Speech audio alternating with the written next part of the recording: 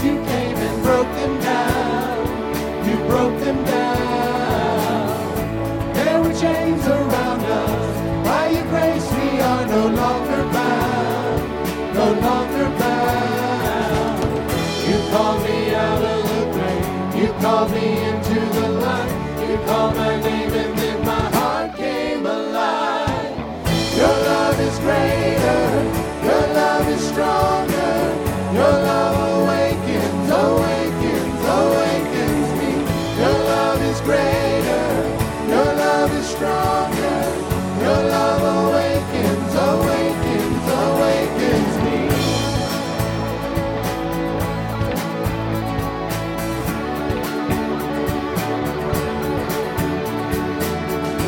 Feel the darkness shaking. All the dead are coming back to life. I'm back to life. Hear the song awaken. All creation singing, we're alive. 'Cause you're alive. You called me out of the rain. You called me into the light. You called my name and then my heart came alive. Your love is greater. Your love is stronger. Your love awakens, awakens, awakens me. Your love is greater. Your love is stronger. Your love awakens, awakens, awakens me. And what a love we found. Death can't hold us down. We shout it out. We're alive 'cause you're alive. And what a love we found. Death can't hold us down. We shout it out. We're alive 'cause you're alive. And what a love we found. Death can't hold us down. We shout it out. We're alive 'cause you're alive. Your love is greater. Your love is stronger. Your love awakens, awakens, awakens me. Your love is greater. Your love is stronger. Your love awakens, awakens, awakens me. Your love is greater. Your love is stronger. Your love awakens, awakens, awakens me. Your love is greater. Your love is stronger. Your love awakens, awakens, awakens me.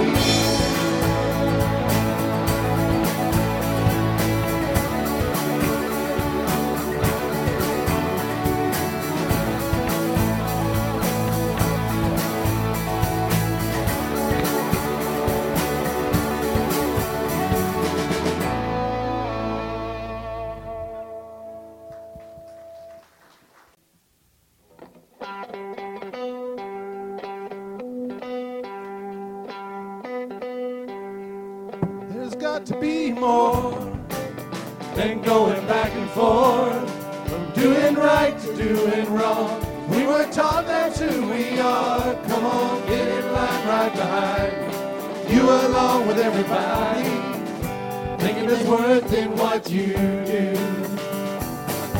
Then like a hero who takes the stage when we're on the edge of our seat, saying it's too late. Well, let me introduce you to Amazing Grace. No matter the bumps, no matter the bruises, no matter the scars, still the truth is the cross has made, the cross has made you flawless. No matter the hurt or how deep the wound is, no matter the pain, still the truth is the cross has made, the cross has made you flawless. Could it possibly be that we simply can't believe that this unconditional kind of love would be enough to take a filthy wretch like this, wrap him up in righteousness? That's exactly what he did. No matter the bumps, no matter the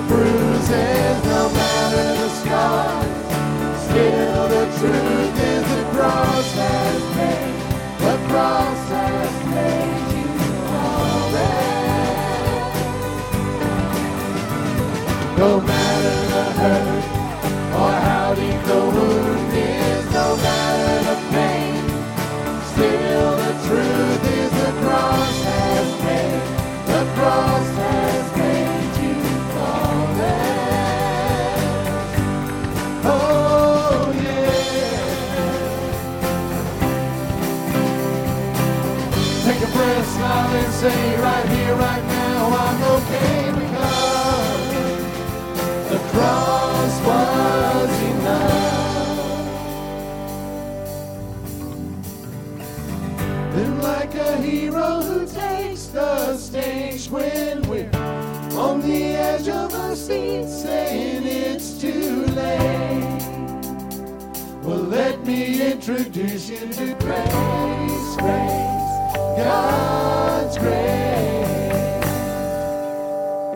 No matter the bumps, no matter the bruises, no matter the scars, still the truth is the cross has made, the cross has made you flawless. No matter the hurt or how deep the wound is, no matter the pain, still the truth is the cross has made, the cross has made you flawless. No matter the bumps, no matter the bruises, no matter the scars, still the truth is the cross has made, the cross has made you flawless.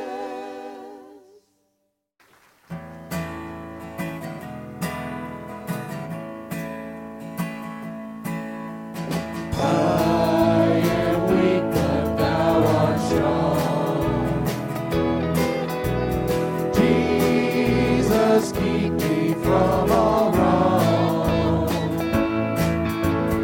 I'll be satisfied as long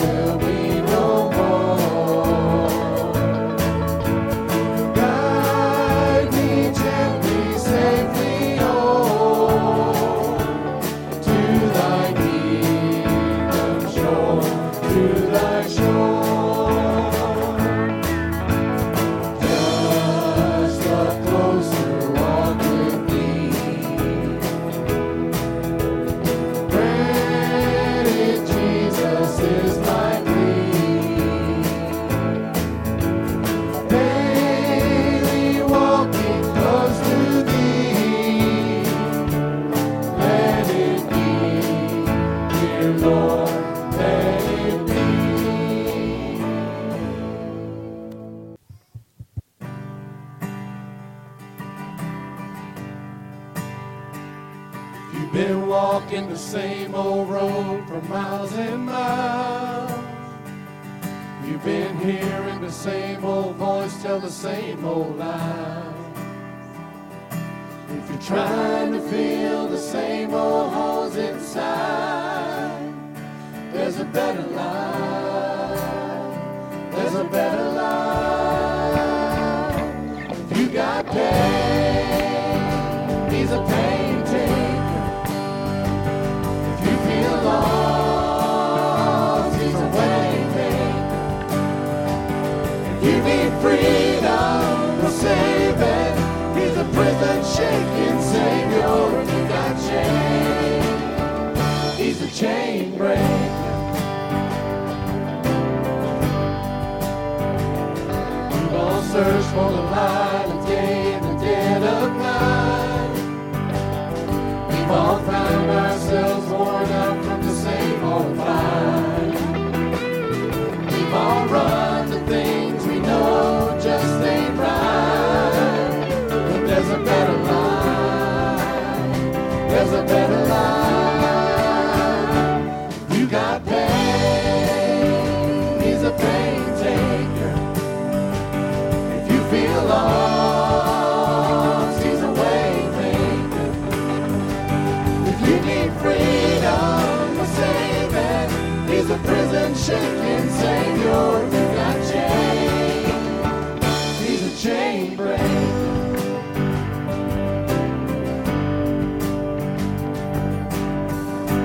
If you believe it, if you receive it, if you can feel it, somebody testify. If you believe it, if you receive it, if you can feel it, somebody testify. If you believe it, if you receive it, if you can feel it, somebody testify. You got pain, he's a pain taker. If you feel lost, he's a way maker. If you need freedom or saving, he's a prison shaking savior. If you got chains, he's a chain breaker. If you need freedom or saving, he's a prison shaking savior. If you got chains, he's a chain breaker.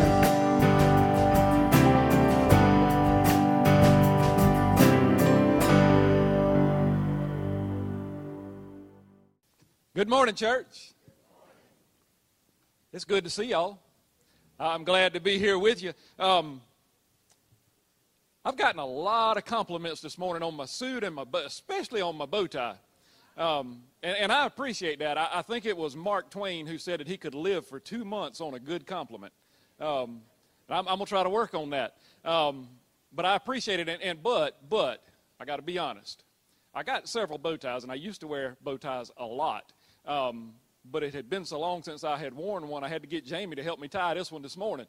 I couldn't remember how to do it, so really she's the one who should have the credit for the bow tie this morning. Last Sunday we talked about the idea of reconciling God's wrath and God's love, and how the God's wrath can prevent some people, or at least hinder some people in choosing Christianity.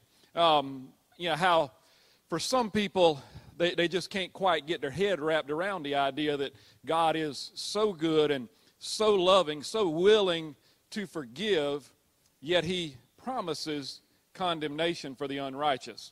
How some people find a contradiction in the idea that God could be merciful, gracious, slow to anger, abounding in steadfast love, like the Scripture tells us. Yet in his words to Abraham, he said that he would by no means pardon the guilty. But the answer to that, what might be a seeming contradiction, is Jesus. The answer to that is that God so loves this world. He loves this world so much that he sent his only begotten Son to die as a sacrifice so that whoever believes in him should not perish but have everlasting life. So today, I want to take a deep dive, or I don't know, we might get done and y'all might think, well, that wasn't too deep, but maybe as deep as I can go, into the idea, how do we know, well, let me back up. The idea that I want to talk about, it's another idea that can prevent people from choosing Christianity. But before we get to that question, I want to ask you all a question. And the question is, would you say for yourself that you are generally skeptical? Are you generally a skeptical person? In other words, if you see something that doesn't look quite right, hear something that doesn't sound quite right, or are you more likely to accept it as fact, or are you more likely to approach it with some skepticism? And for me, I know this is true, and I imagine that for a lot of you it's the truth as well. I'm more prone to being skeptical. Now, if I'm being honest again, part of that for me is my background in police work. That kind of tainted my view of a lot of things and a lot of things, really. But so I am definitely more likely to be skeptical when things don't look right, things don't sound right. If the facts and the circumstances presented don't lead me to a rational conclusion, or if everything doesn't quite line up, I'm probably going to be skeptical. And that's especially true with people. Not saying that's a good thing for me. Sometimes it's probably much more extreme than it should be, but it is the truth. But I want to take that just a step farther. So if you are a skeptical person, what makes you that way? Why do you think that is? And I would think, I know for myself, but for most of us, the answer to that question is experience. The experiences that we've had with people, the experiences that we've had in situations that we just had some sort of a feeling about. We thought, something just ain't quite right here. Maybe it was something obvious. Maybe it was something that we just couldn't quite put our fingers on. But later on, we found out that if we had trusted our gut, if we had trusted our first instincts, that we would have probably been better off. But there's been a lot of situations like that, and I know we've all experienced situations like that. And sometimes when we get into those kinds of situations where we find out after the fact that, maybe something wasn't right, sometimes it hurts, right? Sometimes it's not a good feeling. And for most of us, once we've had that feeling, we would prefer not to repeat it, not to keep making those same kinds of mistakes. So what we do is that we take steps to guard ourselves, to protect ourselves. And one of the things that happens, I think, is skepticism. But for some of us, and I might be on the far end of this scale, but for some of us, skepticism can become cynicism. That's a big dictionary word, but what it means is that we look at people as being generally untrustworthy, right? So like I said, for me, I could be on the far end of that scale. Not saying it's a good thing, just being honest. It could be easy for us to come to the conclusion that some people, or even most people, are out for their own good. That's all that they're looking for, that they're willing to do anything. They're willing to lie. They're willing to cheat. They're willing to steal to get whatever it is that they want. But if we get there, if we're in that place, then again, we tend to have a fairly dim view of people in general. And like I said, that's not always a bad idea. But the idea that I want to submit to you today is if that's our attitude toward Jesus, it's always a bad idea. If that's the attitude that we take toward Jesus, skepticism, it's always a bad idea. So, the question that I mentioned earlier that I wanted to ask you today is, how do we know that Jesus was and is who he said he was? How do we know that Jesus was and is who he said he was? And then, to take that a step farther, how do we help other people come to that same conclusion as well? So really, this is all a question of faith. It's a question of what it means to believe in Jesus, which is a question of faith. Because if we believe that Jesus was, in fact, who he said he was, that he still is, in fact, who he said he was, if we believe that Jesus really was the very Word of God in flesh, like the Scripture tells us, if we believe that Jesus was God in human form, like the Scripture tells us, then that can help us deal with a lot of the other doubts that might come up as well. If Jesus really was God in flesh, if we accept that as being true, then we should also accept the fact that everything, every word that he had to say about eternity and salvation must be the truth. Must be the truth. Now, if not, because that's a possibility too, if we choose not to see Jesus that way, we might look at him as being just one religious option among lots of other religious options, because there are other religious options in the world. No good ones, but there are some.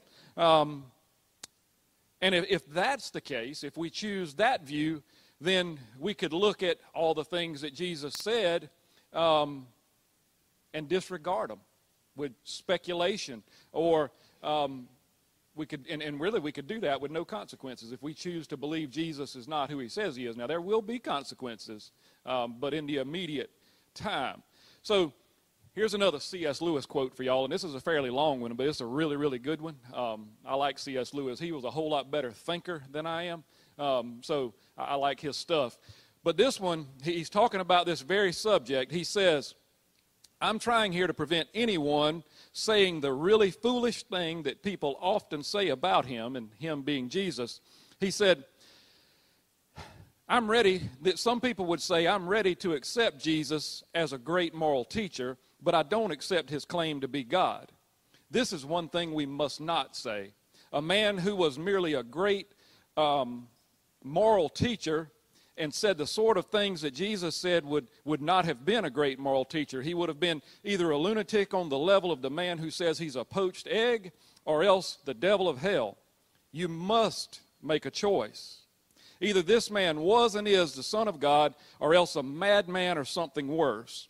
You can shut him up for a fool, you can spit on him and kill him as a demon, or you can fall at his feet and call him Lord and God. But let us not come to any patronizing nonsense about his being a great human teacher. He has not left that open to us, and he did not intend to. And that's what I want to talk about this morning, how Jesus has not left that open to us to decide. See, it's really important that we make a decision about who Jesus is, about whether or not we believe that Jesus was, in fact, and is, in fact, who he said he was. It's really important because there's no middle ground. There is no middle ground. We can fool ourselves into thinking that there's middle ground, but there's not any middle ground. And sadly, failing to make a decision, once we've been presented with the good news of the gospel, is making a decision. Right? Failing to decide whether or not Jesus was and is who he said he was after we've been presented with the good news of the gospel, that's a decision, and it's the wrong one, because there is no middle ground. So today, I want us to take a look at probably one of the more widely known stories of skepticism or doubt in Scripture. And just by saying that word, some of you already know what story I'm talking about by saying the word doubt. It's the story about Thomas. And one of the things that makes this a more widely known or a more famous story is Thomas's character flaw, right? That he was a doubter, that he did have doubts. As a matter of fact, he came to be known as Doubting Thomas, right? If you've been involved in church for any length of time, you probably heard somebody say that, Doubting Thomas. So in John chapter 20, that's where I want to pick up this morning. John chapter 20, we find that Jesus has been crucified. He was nailed to a cross. He died there. His body was laid in a borrowed tomb, and then a huge stone was rolled over that tomb to seal it up. And then he had been there for 3 days, which by Jewish standards, what that really means is that, and this is not figurative, he really was there for 3 days, but by Jewish standards, that means he was good and dead. There was no chance by their standards and their culture that he was going to get up out of that grave and walk out, because he was really dead if he had been there for those 3 days. But early that morning, just before daylight, Scripture tells us that Mary came to that tomb and she found it open and empty. So what did she do? Well, she ran to tell Peter and John, and they got into one of the first ever recorded foot races that happened in the world. How do we know it was a foot race? Well, it must have been because John tells us in his gospel that he was the clear winner of this race. He says that he outran Peter and got there first.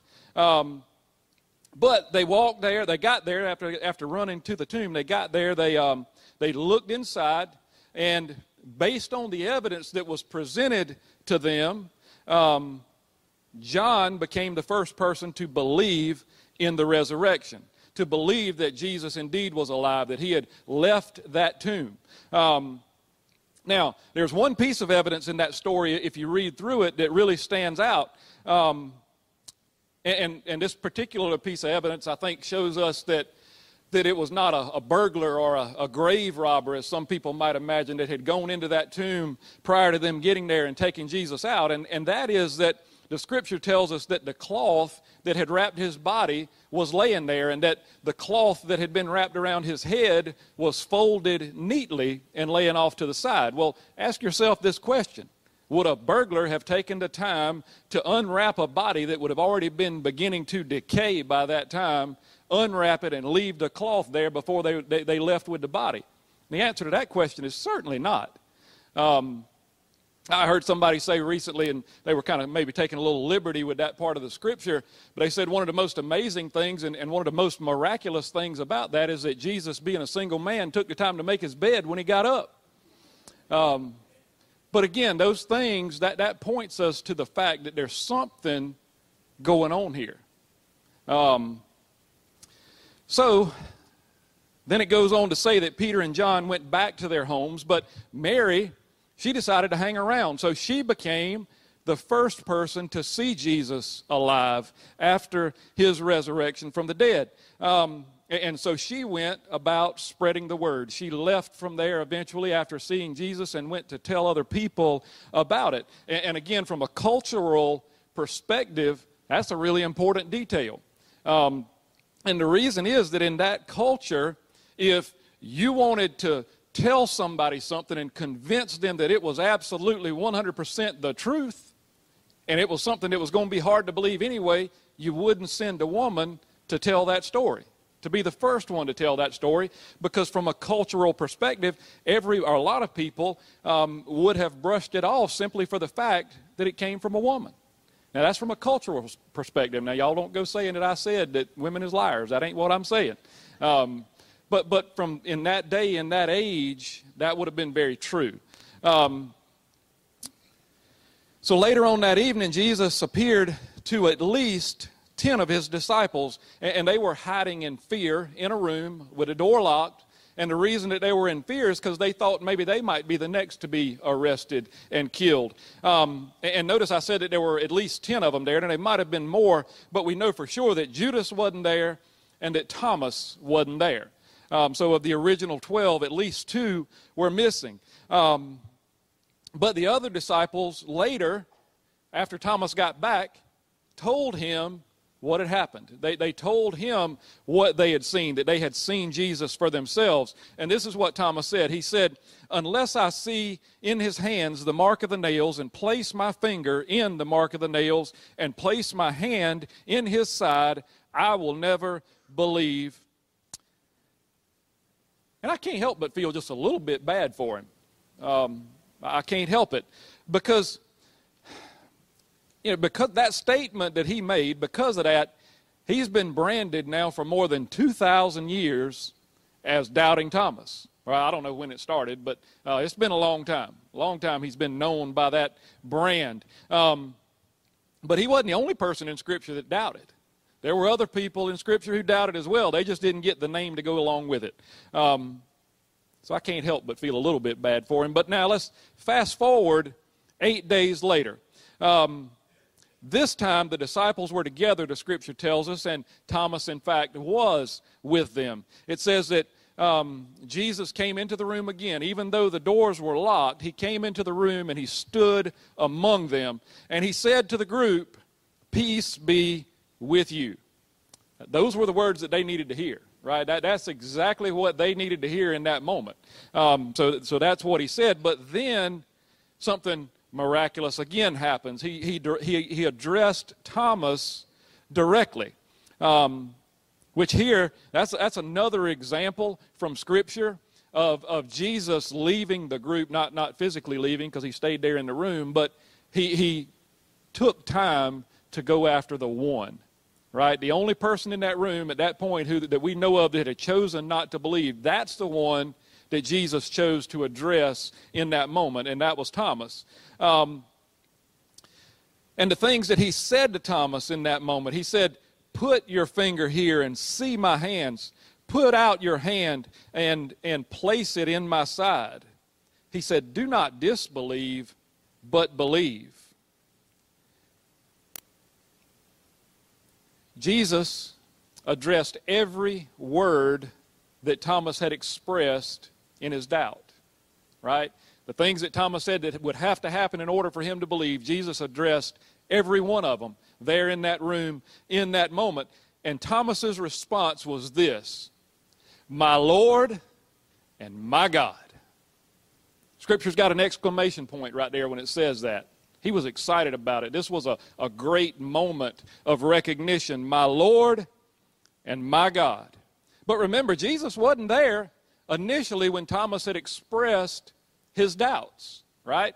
So that tells us a couple of things about Jesus after the resurrection. It tells us that Jesus is omnipresent, meaning he is everywhere, all at the same time, and he is also omniscient, which means he knows everything. That's pretty amazing. Then Jesus went on to say this to Thomas. He said, "Have you believed because you have seen me? Blessed are those who have not seen and yet have believed."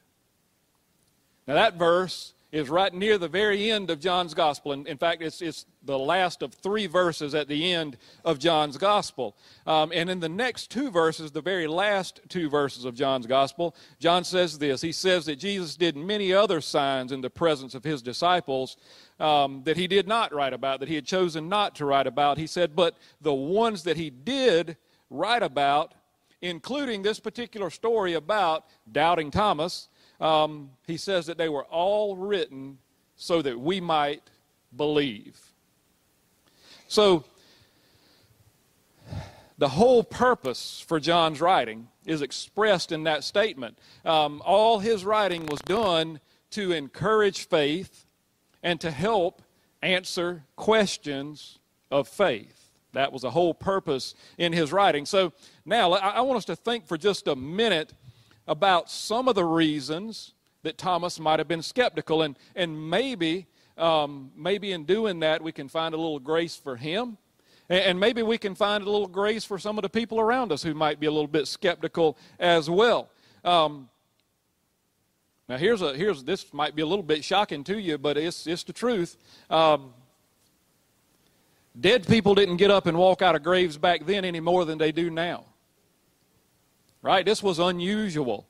Other than Lazarus, as far as we know, it had never happened.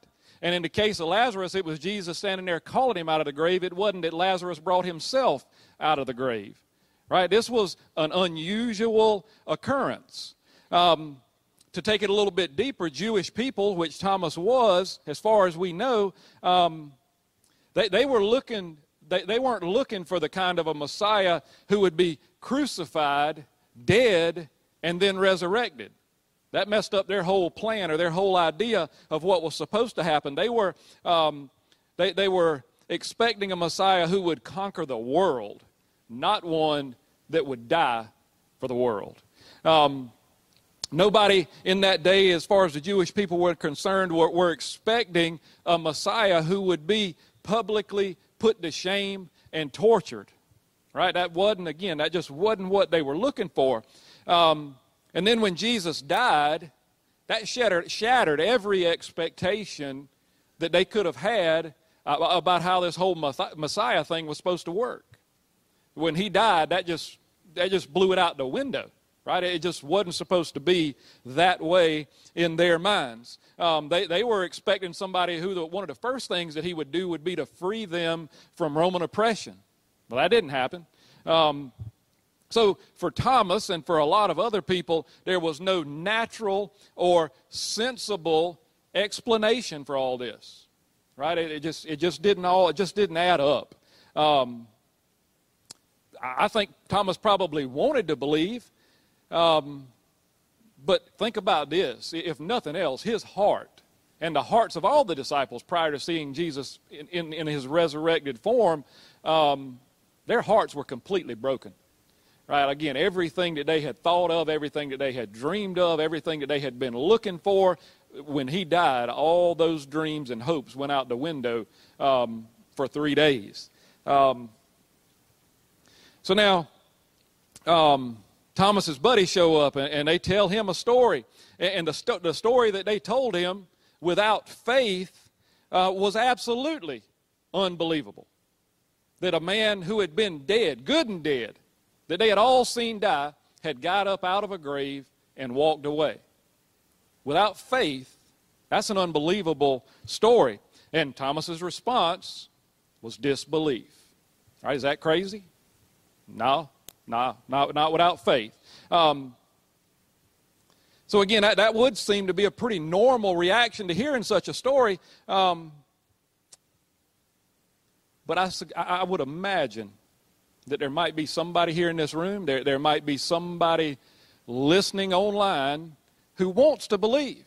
Maybe that's what you came here today for. Maybe that's the thing that brought you here today, is that you want to believe, but you just can't quite get your head wrapped around, your heart wrapped around all this, right? All the miraculous stories in Scripture. Maybe there's somebody like that. But the resurrection story, for some, is a very difficult idea to get their hearts and their minds wrapped around because, again, it is not normal. So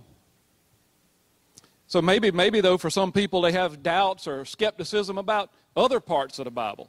But the resurrection is critical. But maybe for some, it's about, this great flood idea, right? That God flooded the whole wide world and that he chose to save one man and his family from all that.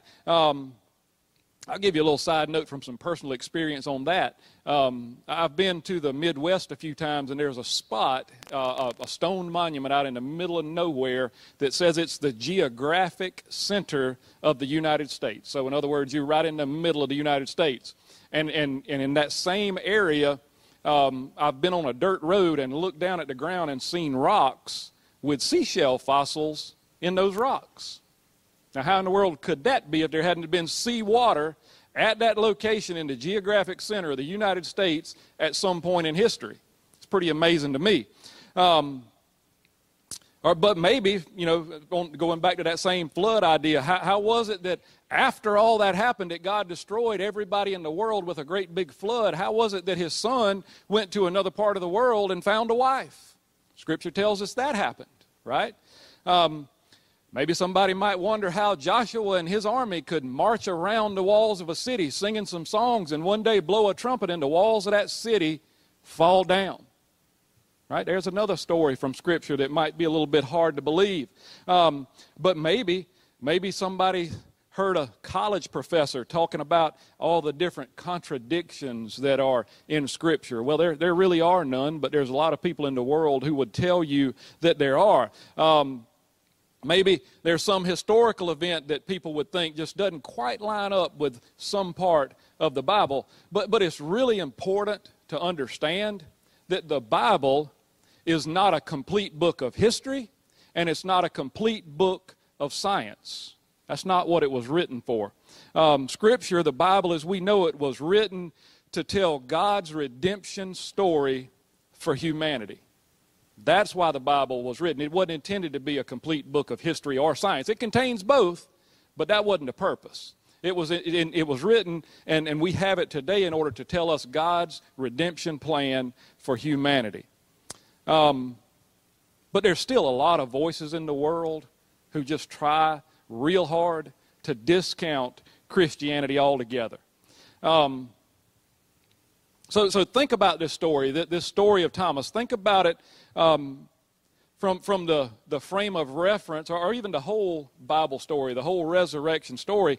Think about it from the point of view of a person who doesn't have any experience with church, a person that doesn't have any experience with biblical teaching. See, I think sometimes that we church people, right? People who come to church on a regular basis or have been involved in church for, long periods of time, and now we're maybe been gone, but we're coming back. I think it can be easy for us to forget just how wild all this might sound. All these stories, these miraculous stories that we find in Scripture. Maybe this person that we wanted to minister to, or we might be trying to talk to about the gospel, maybe they're at the lowest point of their lives, and we show up with a story that we tell them is absolutely the whole solution to the whole whatever problem it is that they're facing. And here's the story. A man was born 2,000 years ago, and he saved the world by dying. Right? And then to take it a step farther, one day soon he's going to come back again, and when he does, he'll restore peace to this world. And when he does it, he'll be coming through the clouds riding on a white horse. Does that sound wild? It does. It does.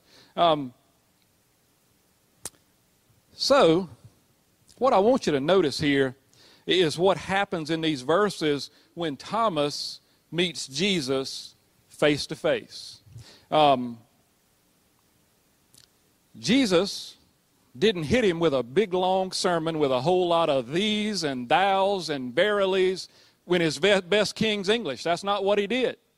He didn't do that at all. He simply said, see for yourself. See for yourself. Jesus didn't offer Thomas an explanation. What he offered Thomas was a revelation. Let me say that again. Jesus didn't offer Thomas an explanation. He offered him a revelation. Jesus revealed to Thomas exactly what he needed to believe in that moment. See, our faith should not be anchored in an explanation.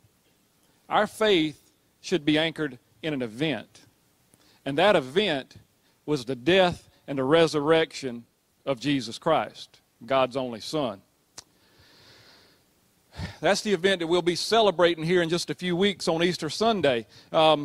We'll celebrate not only that the tomb was empty, but we'll also celebrate that Jesus showed himself to hundreds of people after he walked out of that tomb, people just like Thomas, people who needed to see that.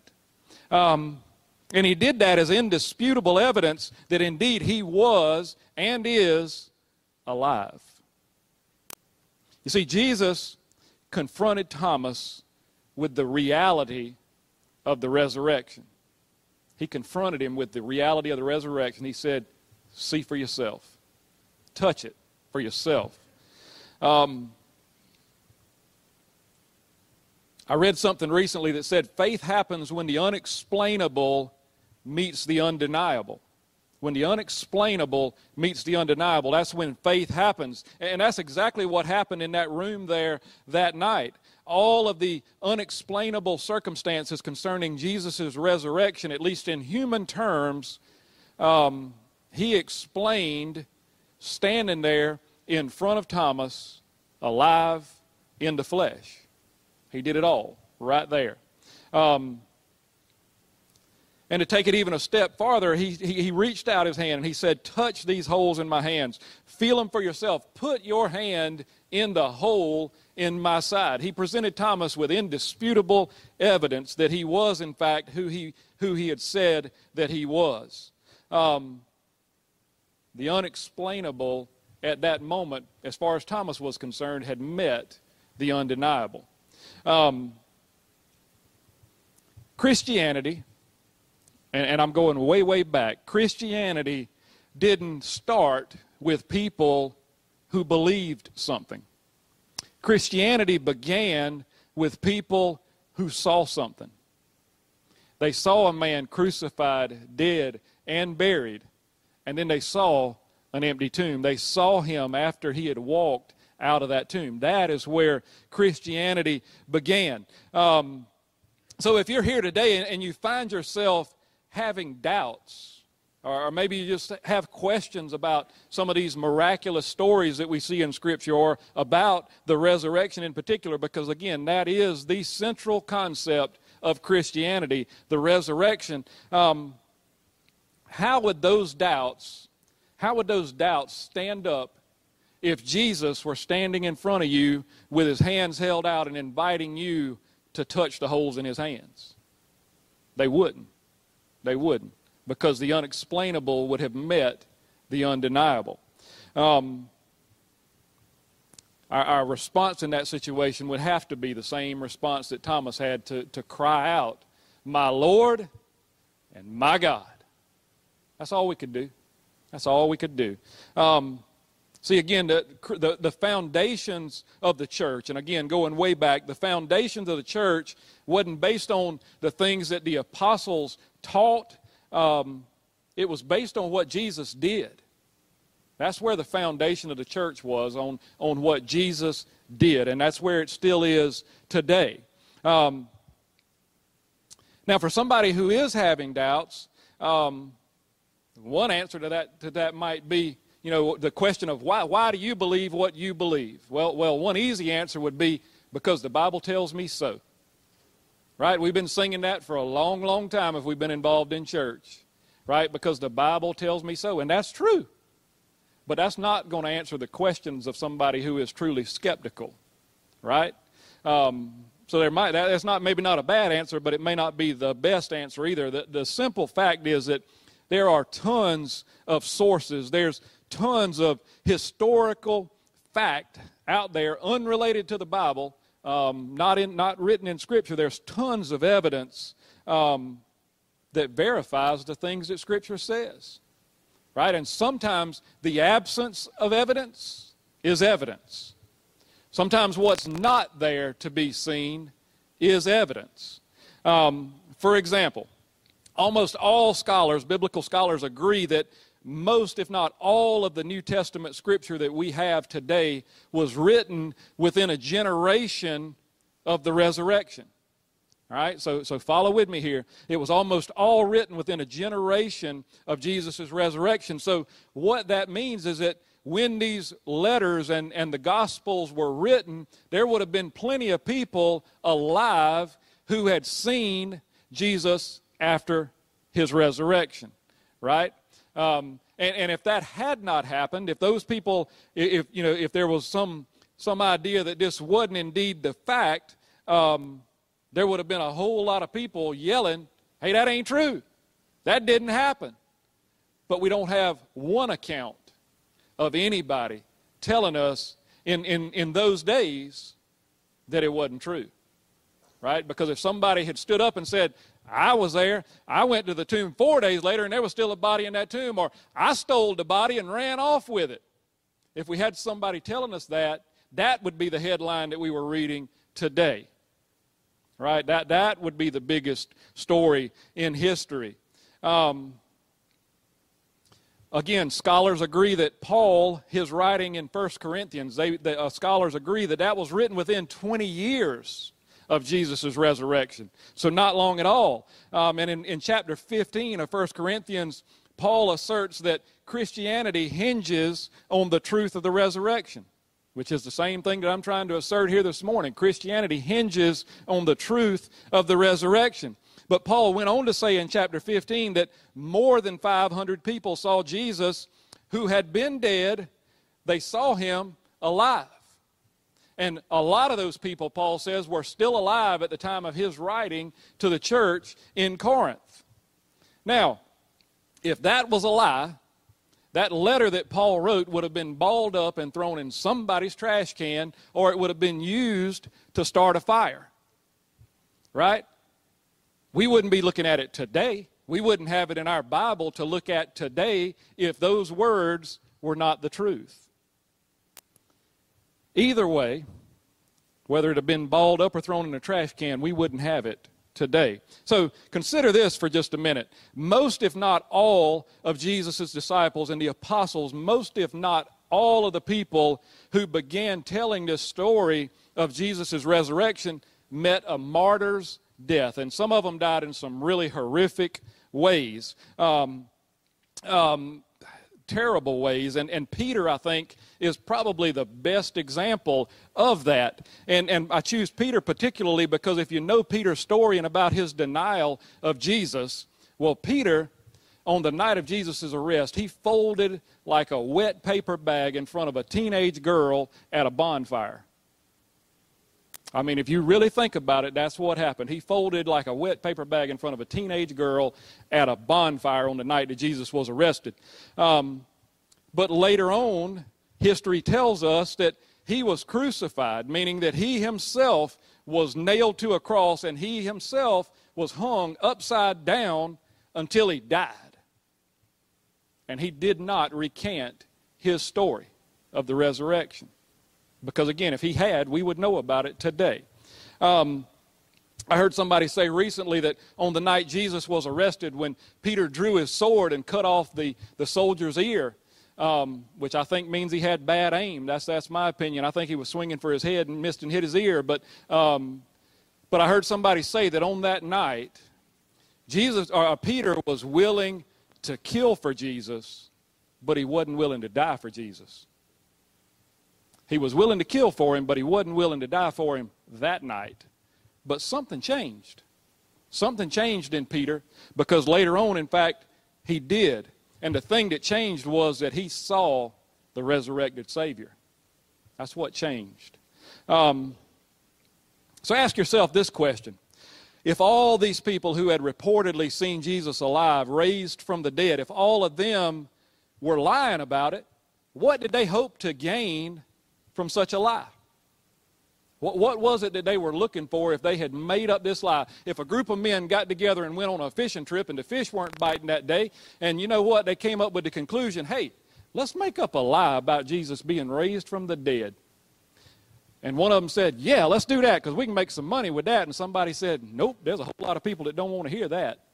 Right? There's some people that are going to want to kill us if we tell that story. Right? They didn't dock their boat and start telling that story to try to gain money or fame or power or anything like that. So what did they hope to gain? Right? All of those people who began telling the story of Jesus and his resurrection, they suffered for it. Some of them suffered horribly for it. Another quote that I read this week said this. It said that when people know that what they are saying is a lie, they are motivated to fill their own pockets with money, not to be beaten or whipped or imprisoned or killed. And that's what a lot of these people got for telling this story of Jesus' resurrection. If you think about it, making up such a lie and sticking with it to the point of death is pretty amazing. I mean, that's really, really, really amazing. I was telling somebody just the other night or last night, night before anyway, if you know who Chuck Colson is and if you've ever heard his story, Chuck Colson was involved with Richard Nixon in the days leading up to the Watergate scandal. And just prior to people getting arrested in that scandal, he being one of them, he and a group of men who were close to Richard Nixon, and I'm talking about men's men here. I'm talking about CIA, ex-special forces. I mean, some real tough dudes. They had all gotten together and agreed that no matter what happened, they wouldn't tell what they knew. No matter what. They were going to keep their mouths shut. Now, prior to this, Chuck Colson had been an atheist. After they got arrested, within about 3 days, every one of them to the man had told everything that they knew. And that's when he realized that he needed to follow Jesus. Because if these group of men and women who had followed him for so long died the way that they died and never recanted their stories, It had to be the truth. It had to be the truth. Now, history goes on to tell us that Thomas, the doubter, became one of the first people to die a martyr's death for Christianity. One of the first. That's pretty amazing. So finally, and I'm almost done, finally, I want to say this. There is no substitute for firsthand experience. There's no substitute for firsthand experience.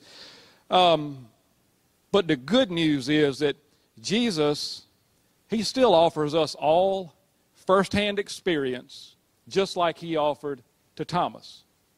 He does. He really does. Now, maybe we can't see him exactly like Thomas did, and maybe we can't touch him exactly like Thomas did, but we are those people who Jesus was talking about when he said that those who have not seen and yet believed are blessed. We are those people. But if we will come to Jesus with enough childlike faith to say, I believe. I believe. If we can do just that, Jesus will meet us there. Jesus will meet us there. And he will indeed help our unbelief. He'll do that. He'll do that by giving us experience with his faithfulness as we choose to follow him. That's how we build trust in God. That's how we build trust in Jesus, by experiencing his faithfulness. He is always faithful. So even for people that still have questions, as we walk with Jesus, just a closer walk with thee, like we sang earlier, as we walk with Jesus, he'll help answer those questions. He will show us the answer to those questions if we can come to him with just enough childlike faith to say, I believe. There's a lot of people in this room who can testify to that. There are a lot of people who can testify to their experience with a faithful God. I believe that wholeheartedly today. I believe that everybody who has chosen faith has a testimony. Every person who has chosen to believe in Jesus as their Savior has a testimony to offer. And I also believe this: for everyone who does, there's somebody that needs to hear it. There's somebody in this world that needs to hear your testimony. I believe it. And perhaps, sometimes, just like with Thomas, the best idea is not some sort of a deep, biblical, scholarly explanation of the gospel. Sometimes, the best way to tell somebody the good news of Jesus' love for them is to show it to them. Sometimes it's to show it to them. Tell them the good news. Tell them what Jesus has done for us. Tell them what Jesus has done for them, and invite them to experience his faithfulness for themselves. Revelation 19:10 says this. It says that testimony of Jesus is the spirit of prophecy. Testimony of Jesus is the spirit of prophecy. And what that means simply is that when we speak in the name of Jesus, his Spirit will be there with us. His Spirit will meet us there. His Spirit will begin to work. When people see Jesus in you, it might help them come to believe in Jesus for themselves. It might help them come to believe for themselves, even those with doubts, that indeed Jesus is alive. So the final question for today: who needs to hear your testimony? Ask yourself that question. Who is it that needs to hear your testimony? Who is looking to see Jesus in you? Somebody is.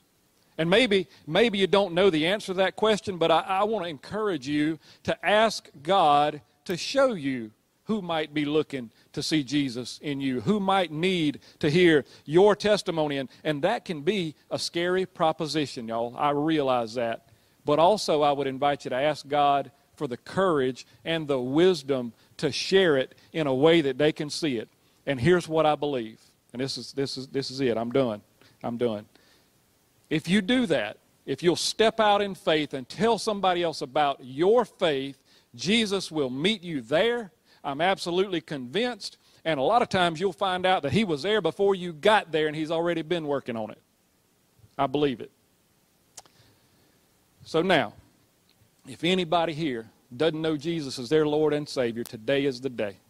If you've been hearing the Holy Spirit speaking to you and you've been saying, you know what, I want to believe, but I still got some doubts. Let's make it today. Let's make it today, as the Scripture says, while it can still be called today. Because today will never be today again. And one day, it'll be too late.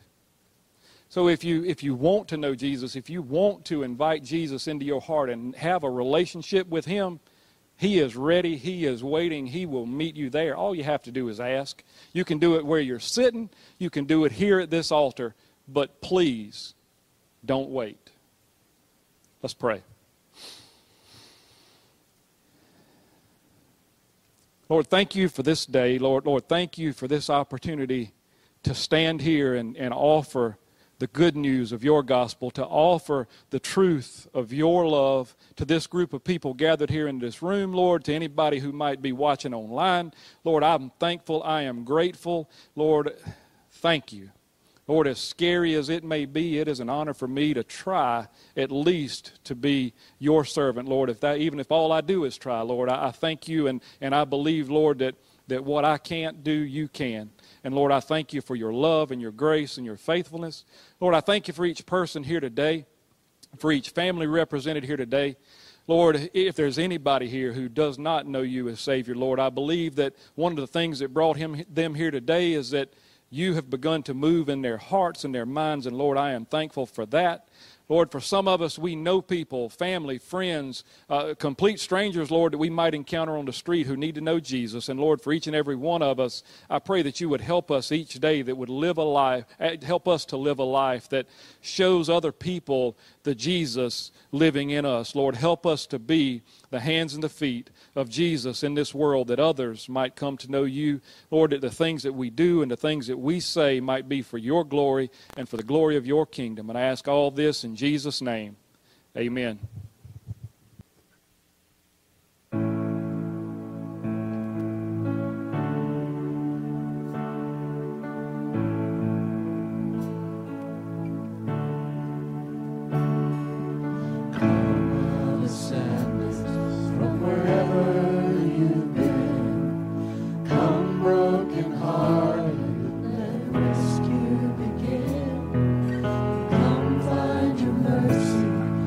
Say